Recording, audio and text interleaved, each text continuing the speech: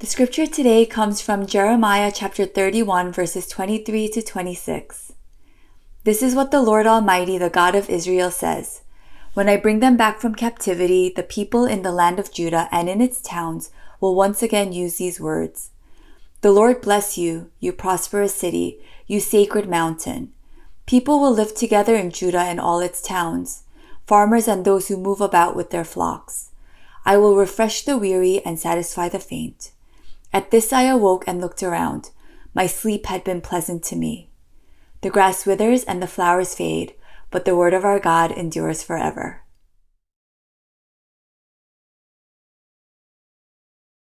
Well, Happy New Year, everyone. We've finally made it to 2021. I have a suspicious feeling that we all want to keep 2020 behind us and never look back at it again. But I am hoping and praying that the suffering that we've all experienced from this past year will not be wasted, but it will be redeemed. And one of the ways that we can redeem our suffering instead of waste it is by extracting all the wisdom and insight that can only be gained through the crucible of suffering. And one of the ways that we do that is by tucking that wisdom into our hearts so that it stays with us for a lifetime, lest we forget it. And so I'm hoping that as we kick off this new year, that we'll be richer in wisdom because of the past year that we just experienced. Additionally, at the top of every year, we do something called a DNA series on our church. And our DNA consists of three things: our name, our mission, and our vision. And what we're going to do for the next 3 weeks is to devote one sermon to each of these three things.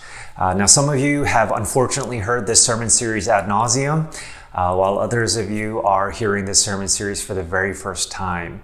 But leaders are repeaters, and so I am going to repeat this again because our name is pretty important and it really is the DNA of our church. And so why the name Exilic?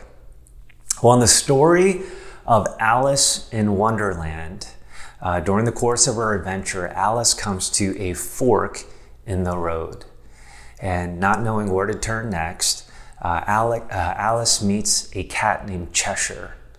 And so Alice asks Cheshire the cat which way she should turn, what path she should take. And Cheshire the cat responds by saying, well, that depends entirely on where you want to go. And Alice responds by saying, well, it doesn't really matter where I go. It doesn't matter where I end up. And Cheshire the cat responds by saying, then it doesn't really matter where you turn. And so my question to you this morning is this: where are you going? Where are you going with your life? Not just where are you going in terms of your vocational aspirations or your future family aspirations. That's a little too penultimate. I'm talking about more ultimately, where are you going? Where is your life headed towards? From a purely secular, materialistic perspective, in a worldview without God, our final destination is death. Our final destination is 6 feet of dirt and worms that are laid upon us, no longer to exist except for in the fading memories of a few people who themselves are also fading away. So that's what our final destination is. But from a Christian perspective, in a worldview with God in the picture, our final destination is not death. Our final destination is not 6 feet of dirt and worms, but our final destination is a new home, or what the Bible would refer to as a new heavens and a new earth. And therefore, the Christian journey can really be best summarized by the words of Gandalf, when Gandalf said, "Not all who wander are lost." Life is a journey, but just because we're wandering through life, it doesn't mean that we're wandering aimlessly through life. Rather, from a Christian perspective, we are wandering through life, but we are not lost. We are heading on a journey home. Nevertheless, it doesn't mean that this journey is very easy. Actually, this journey is filled with a lot of hardship and pain, as we all know from the past year that we just experienced. And the verses that we just read are from someone who theologians refer to as the weeping prophet. And they refer to this person as the weeping prophet because of all the pain and sorrow and anguish they carried in their hearts because of their people. And the prophet that I'm referring to is the prophet Jeremiah. And much like us today, Jeremiah and his people were experiencing a politically tumultuous time in their lives. They are about to be conquered by a foreign nation called Babylon. And then after they're conquered, the Babylonians would basically burn down everything, including their place of worship, the temple. They're about to be kidnapped, exiled, and forced involuntarily to live in a home that is not their home, in a country that is not their country. And as a result of that, they are tired, weary, and discouraged. And in many ways, this story is the opposite of the immigrant story. In the immigrant story, people move to a new home, new country voluntarily for a better life. But in this story, they don't move to a new country voluntarily, but they move to a new country involuntarily. And the tragic part about this is that they would live in this nation for the next 70 years of their lives. And so throughout the course of the 70 years, they were asking the same question that we are asking today. And the question was, when are things going to go back to normal? When are we going to go back home? Now, this is something that I have a little bit of experience with, and I know many of you have because you've been displaced from your homes. And I know many of you are living with maybe your parents because you lost your job or because you need help with the kids. And for the past 6 months, I've lived with my in-laws as well. And I love my in-laws. And they have always treated me like their very own son. But for the past 6 months, I've never quite fully felt at home because it's not really my home. And so in the morning, the kitchen is like a zoo because everyone is in the kitchen trying to make coffee their own way. My mother-in-law likes to go to bed at 9 p.m. because she wakes up really early, and she sleeps in the living room because my kids have invaded her bedroom, and the living room is next to the kitchen. So after 9 p.m., the kitchen is closed for me and I can't do my usual snacks. And the floors are all wooden and creaky. And so I've always felt like I've had to tiptoe around the house. And as a result, I've never quite fully felt at home. And this is also what the American experience is like as well. During the height of racial tension in our nation this past year, I was listening to an interview with a NBA coach named Doc Rivers, and Doc was lamenting about the plight of the Black experience in America. And I'll never forget what he said. He said, we love this country, but this country does not love us back. And in many ways, this is also the American experience where this is our home, but we've never quite fully felt at home. And to put it more in a spiritual context, I like what G.K. Chesterton once said when he said, "When I became a Christian, I finally understood why I was homesick at home." And this is what the Israelites were also experiencing. Babylon was their new home, but they felt homesick because they knew that it wasn't ultimately their home. And similarly, I would say, metaphorically, we also live in Babylon today. This is not our home. We've been exiled east of Eden. And this is also why, even though this world is our home, we've never quite fully felt at home either. But what God wants his people to know through a dream that he gives to Jeremiah is that one day he has a plan to bring his people back home. How do we know that? Well, take a look with me at verse 23 and 25, and this is what it says. "This is what the Lord Almighty, the God of Israel, says. When I bring them back from captivity, I will refresh the weary and satisfy the faint." So the people of God will live in Babylon for the next 70 years of their lives. But what God is telling Jeremiah through this dream is that he has a plan to bring them back home after their exile is over. And similarly, what I would say is that we also live in Babylon. Anything east of Eden is really considered Babylon. And we also will live here on earth for the next 70, 80 years of our lives. But the promise that God has for the Israelites back then is the same promise that he has for us today. That is a plan to bring us back home. That from a Christian perspective, if life is a journey, we are not perpetual travelers that are always traveling and never arriving. Rather, we are tired and weary pilgrims that are traveling, but we are traveling to a final home and destination. And the reason why I say that is because I want to sort of contrast the biblical view of life as a journey with our modern secular view of life. What's interesting is that philosophers will tell us that we are the first culture ever to promise us nothing after we die. Religion has always offered reincarnation, nirvana, paradise, or heaven. Religion has always promised some kind of afterlife or everlasting life or a true home. But modern secular culture is the first that promises you nothing after you die. The only thing that it promises you is your non-existence. And the reason why this is important is because what we believe about tomorrow shapes how we live today.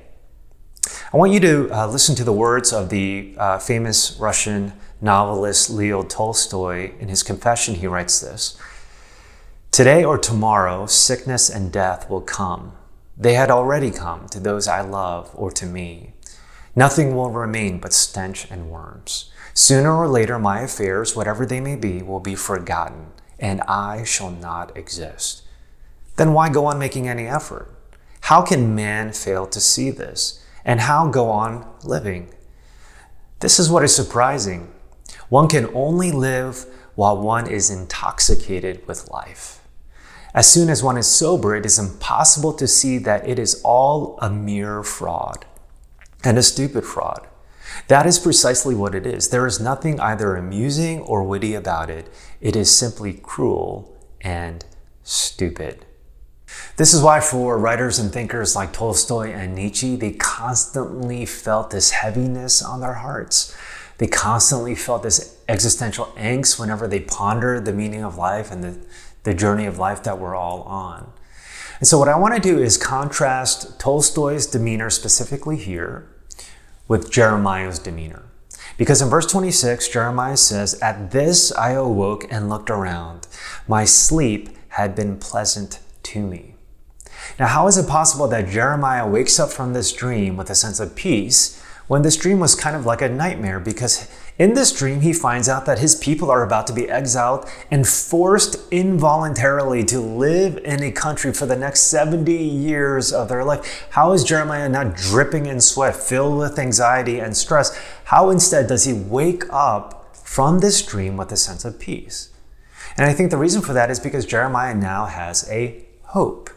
And that hope that God gives to him is that one day I have a plan, and my plan is to bring them back home. They will not perpetually live in Babylon, but there is a home that is awaiting them. And similarly, what I would say is what we believe about tomorrow, again, it shapes how we live today. What we believe about tomorrow dictates how we feel today as well. I'll give you an example of this. Tim Keller uses this analogy where he says, imagine that there are two employees that are assembling some kind of widget or gadget together. Two different offices, same lighting, same temperature, same chair that they're sitting on, same desk, same equipment, same everything, except for the fact that one employee is promised $15,000 while the other employee is promised $15 million. And so one day during lunch, they're at the cafeteria eating their sandwiches, and the person making $15,000 says, "Man, this job stinks. It's so boring. I feel like I'm wasting my life away."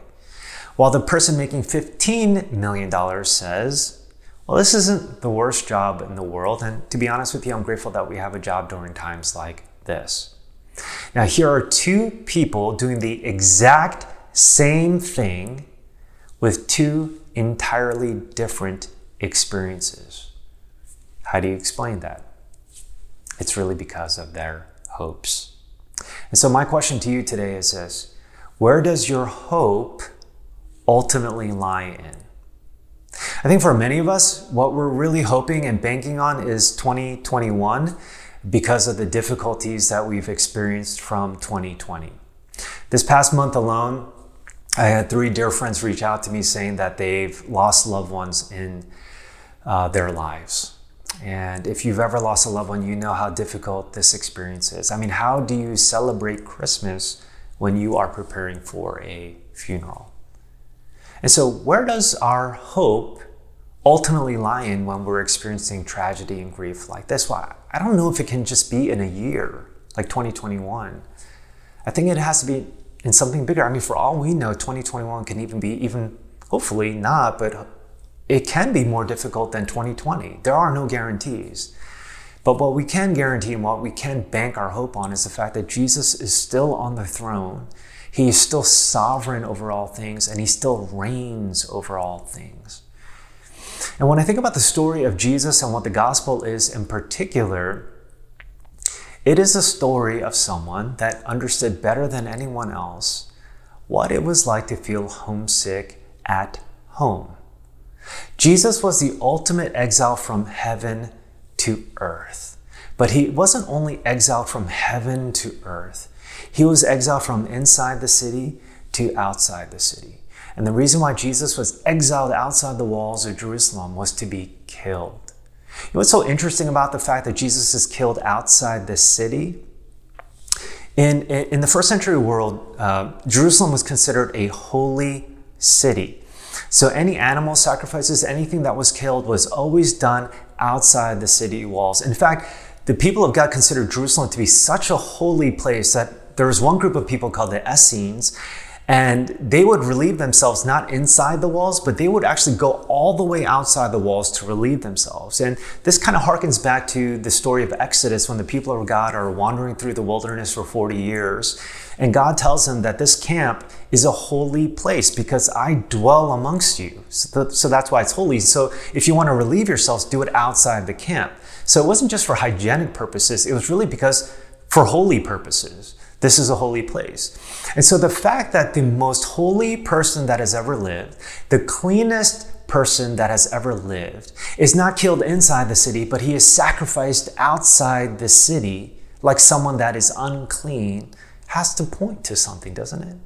And what it really points to is the gospel and the cross and what he has done for us.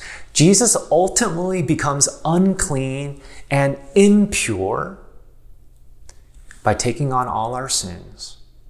And instead, what we get is his life that is deposited into our account as if we had lived this righteous, pure, and holy life, even though we didn't.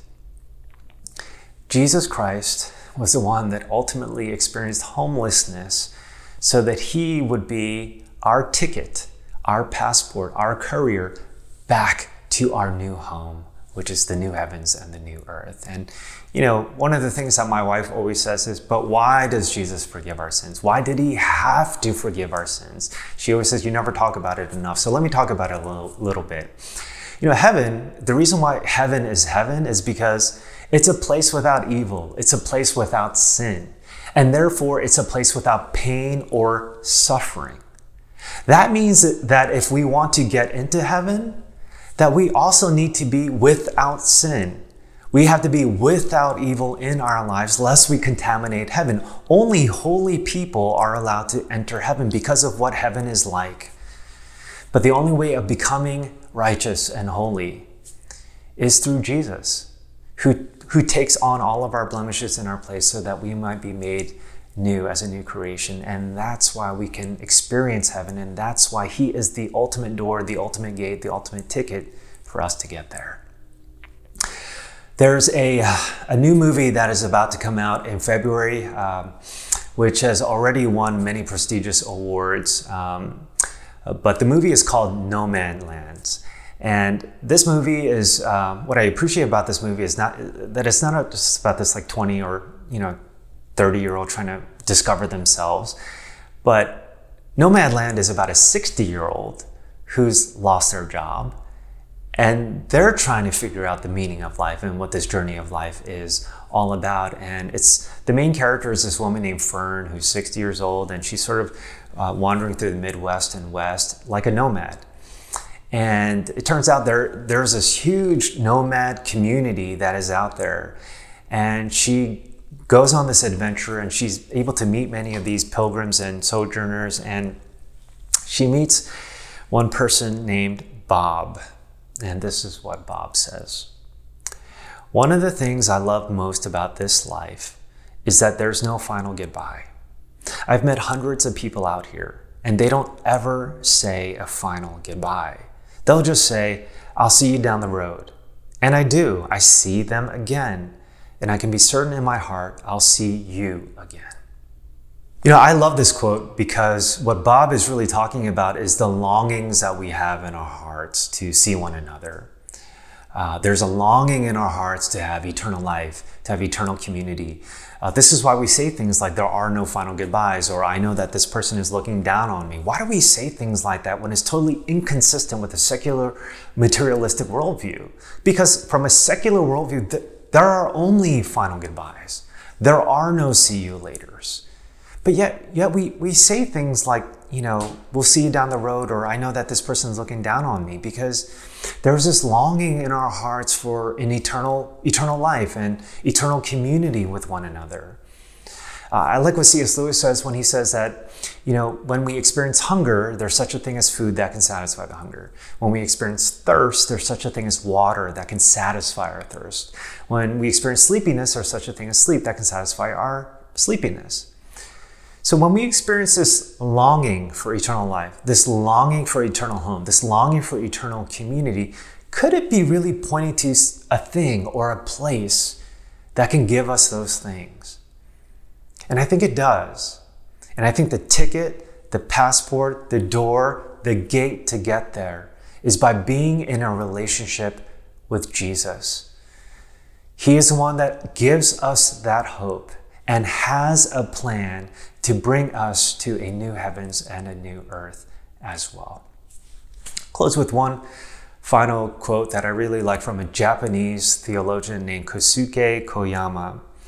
And Koyama imagined people that have just finished their journey of life. And it's the typical story where they're in front of the pearly gates and they've just finished a very long journey of life. Their feet are sore, there are bags under their eyes, their clothes are torn, and they are weary. And they stand in front of these pearly gates of heaven. And Koyama imagines Jesus opening up these gates and saying to these tired pilgrims who have just finished their journey, he imagined Jesus saying to them, "You've had a difficult journey. You must be tired and dirty. Let me wash your feet. The banquet is ready." And I know for many of us, we've had a very tiring and wearying year this past year. But I also want these words of Jesus to echo into our hearts and into our minds as well.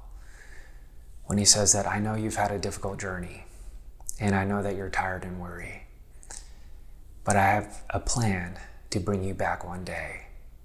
The banquet is ready and prepared for you, but keep your eyes fixed on me until that day your race is completed. Please pray with me.